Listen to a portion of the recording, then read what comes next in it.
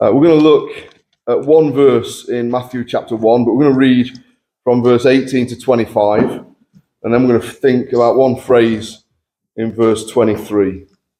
So Matthew chapter 1, and we'll read from verse 18.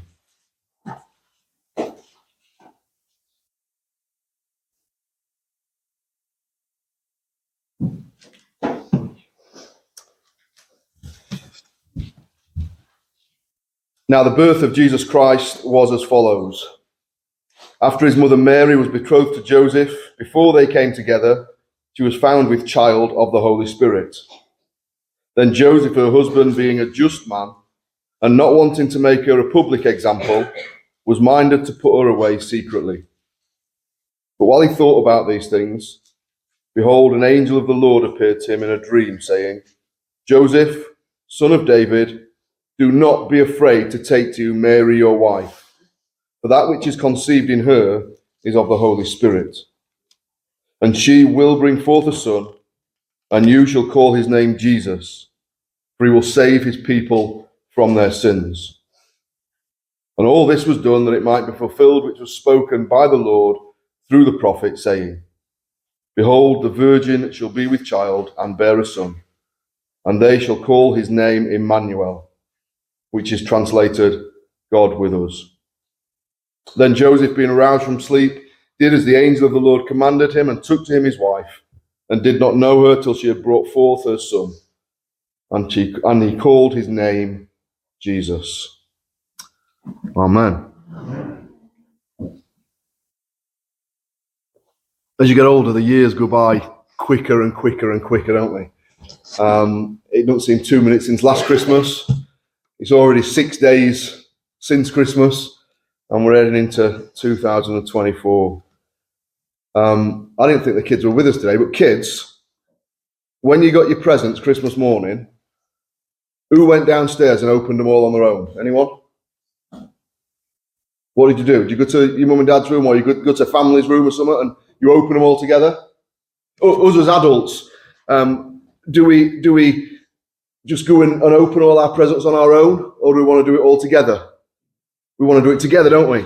I quite like being on my own. I like to just do my own thing sometimes, but I like to be with my family at Christmas. I like to be with my family at New Year. I don't want to spend it alone. Because when there's something big in our lives, when there's something good in our lives, we want to share it with people we love, don't we? Now, this Christmas week is the first Christmas week in 21 years that we haven't had Leah with us, my daughter. She's in Australia for a year. If you watch on TV today and you look at Sydney Harbour, underneath the harbour there's 4 boats, and she's pressing the lights on one of them, so you'll be able to see her. But we've really, really missed having her with us. We're so close to her. We've FaceTimed, it's been brilliant. We FaceTimed Christmas Day, we FaceTimed yesterday. It's been lovely. But it's not the same as having her with us. Being with somebody you love, especially Christmas and especially at New Year, it's lovely. And as wonderful as it is being with people that you love and seeing people that you love, as wonderful as that is, the opposite's true, isn't it? When there's people you're missing, when there's people who aren't around the table, when there's people who maybe don't speak to you, or when there's people who've passed away. Because we want to be with those that we love. Now, throughout the Bible, there's loads of beautiful titles given to the Lord Jesus. He's called our Saviour, our Redeemer, our Friend, our Shepherd, our King. Loads and loads of titles. But the one that acts as an umbrella over all them titles is the one we're going to look at this morning. We're just going to focus in on a few words, or one phrase from verse 23. They shall call his name Immanuel, which is translated, God with us. That title, Immanuel, God with us. We've got a God who's completely and utterly committed to his people. He's committed. Everything about our lives is committed to. I want to explore that this morning a little bit and comfort you with it. If you're a Christian, if you've asked Jesus to forgive your sins, if you've taken him as your Lord, then you'll never, ever be alone. God is with you.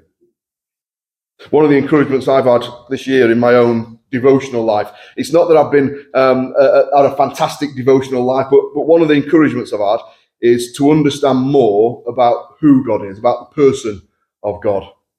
Not so much what he does, although that's amazing, but who he is. We sometimes sing the hymn at our church, I don't know whether you sing it, I saw a new vision of Jesus, a view that I'd not seen before. And what the point it's making is he sees something about Christ that's new to him. Now, I've been a Christian 30 odd years, and I see something more and more. I've seen something more and more this year about a part of the Lord Jesus, or a part of the Godhead, that has really encouraged me. And it's how he wants to have a relationship with me. And I don't think that's wishy-washy. I don't think it's wet. It's powerful. I've been reading a beautiful book. It's called Friendship with God. And it's been really encouraging because he's looking about how God is holy, God is all-powerful, God is just, God is righteous, God is perfect. But he's all those things, if we're Christians, he's all those things to us in love. It says, doesn't it? His banner over us is love. Everything that God is to us as Christians is those things in love. Now, I've struggled with that in the past because at my worst, I know that God's committed to me. I know that if I put my trust in him, he will keep me and get me to heaven. But I think he must be so fed up of me. He must be so fed up of thinking, listen, I am an idiot. I do stupid things, and I think I'm not going to do that again, and I do it again. And I think, Lord, you must be so fed up of me. And I think to myself, okay, so I understand the gospel. He's promised never to lose me. He's committed to me, he loves me, but it's like a begrudging contractual obligation. They think, well, I promised to save him, I better get him there. That's not how the Lord loves us as his people. His banner over us is love. Everything that he is to us is because he loves us. Everything that he does for us is out of love. And I want to explore that a little bit today by looking at three things. I've nicked these from Scrooge, but we're going to look at Christmas past, Christmas present, and Christmas future. Or we can even just look at the past, the present, the future.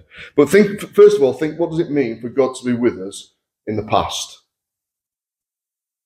Think of a time before time. You say, what does that mean? Well, think before there were a universe, before there were time, before there were a creation, before anything existed, there were God.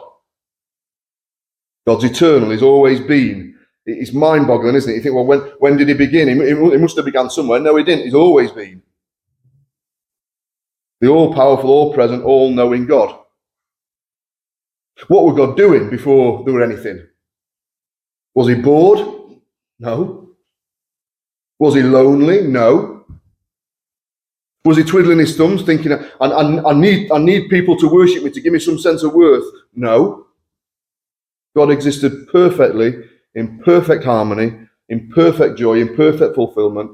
Father, Spirit, Son. They had need of nothing. It's good that we worship him. It's essential. He didn't need it to be God. Everything that were ever needed existed perfectly in the Godhead. So why did he bother making us? This God, not out of loneliness, not out of need, purely he wanted to share the love that's in the Trinity with the people. And so he creates all things. From before eternity, the God who needs nothing has wanted to share his love with us. God's eternal plan is to have a people to dwell with him because he loves us. And we think, well, he can't love me, he must be fed up with me. No, he loves you. If you're a Christian, he loves you. He never gets fed up with you. And so what does God do to be Immanuel, to be God with us? He creates the universe. He creates the earth, he creates the animals, he creates the oceans, he creates the lands. And finally, as a massive expression of his love, his masterpiece, he creates humans, Adam and Eve. And what's one of the first things that God does after he's created Adam and Eve? What does he do with Adam? He walks with him in the garden. Immanuel, God with Adam. He walks with him, his friend. I wonder what they talked about. But see, God's desire from eternity has been to dwell with his people. So he creates Adam and he creates Eve. So he's got people to dwell with him. Not because he needs it, because he's love. Imagine the friendship that Adam must have had with the Lord. Imagine what they used to talk about on them walks. But we know what happened, don't we? Adam and Eve reject God's friendships, they know better. And they're banished from Eden, and God no longer walks with man. Immanuel's. God's not with them. But he makes a promise before he banishes them, doesn't he? He says, one day, one of your descendants is going to come and he's going to bring humanity back to dwell with God. He's going to deal with sin, so ultimately we can be together again. And we know how the story goes, don't we? The rest of the Old Testament is waiting for that one to come who's going to rescue humanity, who's going to bring humanity back to God. And one of the refrains continued through the Old Testament as God deals with his people, he says, I will be with you, or I am with you. He says it to Moses, he says it to Joshua, he says it to David, he says it all the way through, I am with you. I wonder if you make the same mistake when you pray that I do. Do you ever pray, Lord, be with them? Lord, be with so-and-so? We shouldn't. Lord, let so-and-so know that you're with them, because he's always with us. Don't feel bad if you do. I do it all the time. When God delivered his people from slavery in Egypt, he says, I'm with you. How does he show it? He has a pillar of fire and a cloud of smoke that follows them, that shows this is a symbol of my presence with you. This is so you don't need to worry, you know that I'm with you. And then they come to the wilderness, don't they? And in the wilderness, God's people live in tents for 40 years. And they had no permanent home. And so guess what the Lord says? He says, build me a tent as well. We know that God can't be contained in a tent, don't we? It fills the universe. That the tabernacle, that the tent that God had them build in the wilderness, it is to show them he is with his people. And his presence rested wherever they put the tabernacle. I think it's amazing. God's people are in the world. Why are God's people in the wilderness? Because of the sin, because they've been idiots. Because they're rebellious. Why don't God just leave them to it? But even in the wilderness, he feeds them every day, he clothes them, and he says, I'm going to dwell with my people. In Exodus 25, verse 8, you got the Lord instructing Moses. He says, let them make me a sanctuary. Let them make me a tent so that I can dwell with them. They're stunning words, aren't they? One writer says, this is more than we can believe. He says this about these verses. This is how it is with the Lord. His desire and his craving for his people never flags. And you look at Exodus 25 and you say to the Lord, but Lord, it's a wilderness. Lord, they're ex-slaves. Lord, they're rebellious. And the Lord says, yeah, but they're my people. And where my people are, that's where I'll be. And his people are on the way to a home. And he's on his way with them. And when the people settle, he'll settle. And so what happens is when God brings people to the permanent home, what does he have them do? He says, now build me a permanent home, build me a temple. Not because he needs a home to stay in, it's a symbol of his presence with them. They've settled, so God says, right, I'll settle. I want you to know I'm with you here, so build a temple. And we know how it comes to ultimate fruition, don't we? John says, and the Word became flesh, and he dwelt amongst us. The ultimate expression of God's love, the Word, the one that spoke creation into being, he comes to live amongst us. He's the one that's going to bring us back to God, he promised to Adam and Eve. The ultimate expression, isn't it, God with his people is Jesus. And so when we think about Christmas, when we think about the incarnation, it's amazing. The God who needed nothing, the God who created everything, the God who's holy, the God who's beyond a tent, beyond a temple, took on a human body. He was born. He lived a real life. We looked at this the other week at our church. Jesus lived a fully human life. He didn't cheat. When he was tired, he slept. When he was hungry, he ate. When he was sad, he cried. He loved people, healed people, taught people, lived for people, died for people, rose for people. He lived this righteous life that we need. He paid for our sins so that his righteousness can become ours. Our sins can be counted as his. And once again, without compromising his holiness, God can dwell with his people. So that's the past. That's the longest point, actually. That's the past. From eternity past, God's had a desire to dwell with his people. And 2,000 years ago, God became man to dwell with us. So Christmas present, or the present, what can we say now? Is the Lord with us now? We live in it's a strange time, isn't it? Because if you were being theological, you call it the now and not yet. That Jesus has won our deliverance, Jesus has won eternity for us, Jesus has paid for our sins, Jesus has defeated death, but we still sin, we still die. And so it's kind of now, he's done it now, but it's not, we haven't yet experienced the fullness of it, have we? That'll be in heaven. So what about now? How is Jesus with us now? As you go out now and go home, how is Jesus with you and how is he with you? Because Jesus has returned to heaven now, hasn't he? And yet, we're told he's still with us. Jesus said to his disciples, he says, I'm going to send a comforter, the Holy Spirit. Now, this sounds big, and it is big, but we can't understand it. The role of the Holy Spirit now, he's got loads of roles, but his main role is to mediate the presence of Christ to us. Now, that means this, that we can be sensible of God's presence with us. We can be sensible of Jesus' presence with us because he's sent us his Spirit. And what the Holy Spirit does, what Christ does through the Holy Spirit, is he comforts us. He teaches us. That's how we can hear the Bible preached and we can understand it. He assures us of God's love for us. He gives us power so that when we're facing sin or when we're struggling with a sin, he gives us the power to overcome it. He gives us comfort. He tells us as Christians, he'll never leave us or forsake us. God's with us, dwelling with us through the Holy Spirit. Now, I'm thinking how I can explain that. And we can't properly explain things like this without being a heretic. So when I explain this is an illustration. It's not a perfect example. So don't say, well, that don't match and that don't match. I know it don't match. It's an illustration. But remember Leah. Here's my Leah, and she's in Australia. Can't see her, can't speak to her, can't touch her, because she's thousands of miles away. But to a degree, Leah's presence can be mediated to me. It can be mediated to me in my living room. I can press a button and I can see her thousands of miles away. I can press a button and in real time I can talk to her. It's awesome, isn't it, what you can do? Now, if you took someone from 200 years ago and you put them in our living room, as we spoke to Leah yesterday, or as we spoke to her on Christmas Day, and actually what's happening is after the service now, we've got to go out and speak to her again because she wants to speak to us for New Year. We can do it. We can see her. It's amazing. If I brought someone from 200 years ago and showed them that, they'd think it was some kind of witchcraft. How much more does the Holy Spirit mediate Christ's presence to us? It's real that Jesus really is with us. He's in heaven praying for us.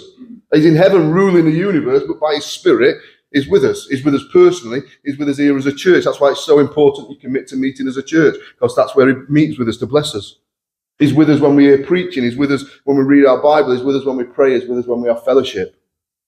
We're so thankful, aren't we, for the Holy Spirit. The Holy Spirit is in no way inferior to the Father or the Son. But his main role on earth is to mediate Jesus' presence to his people. And so if you're a Christian, you go home this morning and you might not feel it, you might not see it, but you need to know that he is with you always. Everything you ever face is with you. Well, there's one more thing, isn't there? There's the future. So let's come back to Leah. It's wonderful being able to have Leah's presence mediated to us through FaceTime. It's wonderful to know that at any moment, even if I have to wake her up, I can phone her or video call her and I can speak to her face to face. I can see it. It's lovely. It's going to be so much better when we're physically with her. It's going to be so much better when I pick her up from the airport and I see her like I see you, and I hug her and I smell her and I talk to her and I kiss her. Paul talks about this world and the blessings of being a Christian, and the blessings of being a Christian in this world are immense. But he says, but I long to be with him, which is far better. See, what's even better than having the Spirit mediate the presence of Christ to us? It's going to be being with Jesus. What's better than God dwelling with us by his Spirit? It's us dwelling with him. And this is what we mean. One day, the Jesus who we know, the Jesus who we experience by his Spirit, one day we're going to see Jesus physically. One day, you're going to see Jesus clearer than you're seeing me now, and I'm going to see him clearer than I'm seeing you. One day, you and me are going to talk to Jesus. Have you ever wondered what you're going to talk to Jesus about? Have you ever wondered what will Jesus' accent be like? I'm sure he'll have a Doncaster accent, but I don't know. My father-in-law's convinced he'll be Welsh. But I know we laugh about these things, but the real things, we got to think about. I'm a hugger. In my mind, this is it, and I don't think this is heretical. One day, Jesus is going to open his arms to me, and he's going to say, "Come on, big man, bring it in." And I'm going to physically hug Jesus. What's Jesus going to smell like? I imagine it'll be lovely, but listen, this is a real thing. But one day we're going to smell Jesus. We're going to touch him. We're going to talk to him. We're going to be with him forever. We're never, ever going to be separated from him again. We're never going to cry sad tears again. We're never going to have aches and pains again. We're never going to have regrets again. We're never going to think, I am fed up of committing this same sin. We're going to be with Jesus forever. And we're going to be under his love forever. In the last couple of chapters of the Bible, when history gets wrapped up, evil's defeated, the new earth's revealed, and we hear the words from heaven, behold the tabernacle, behold the dwelling of God is with man, and he will dwell with them, and they will be his people. So here's the comfort for us today. It's only if you're a Christian. This is not for everybody. But if you've asked Jesus to forgive your sins and you follow him, God does not begrudgingly love you. God's not acting out of contractual obligation to you. He loves you. He loves you with all your faults. He loves you with all your failures. I'm sure he gets disappointed with us, and I'm sure he wants us to change. But he loves us. He loved us before we loved him. He loved us when we were his enemies, we're told. On your worst day as a Christian, he loves you. And his desire is he wants to be with you for all eternity, and nothing's going to stop that. Jesus' birth, his life, his death, his resurrection, his ascension, his return prove to us that God is committed to being with his people. He's our Immanuel. And so he's with you when you go home today. He's with you whether you go home to a full house or an empty house. He's with you whether you're going to an happy house or a sad house. He's with you. And one day we're going to be with him. At the end of Revelation it says this, and I'll close with these words.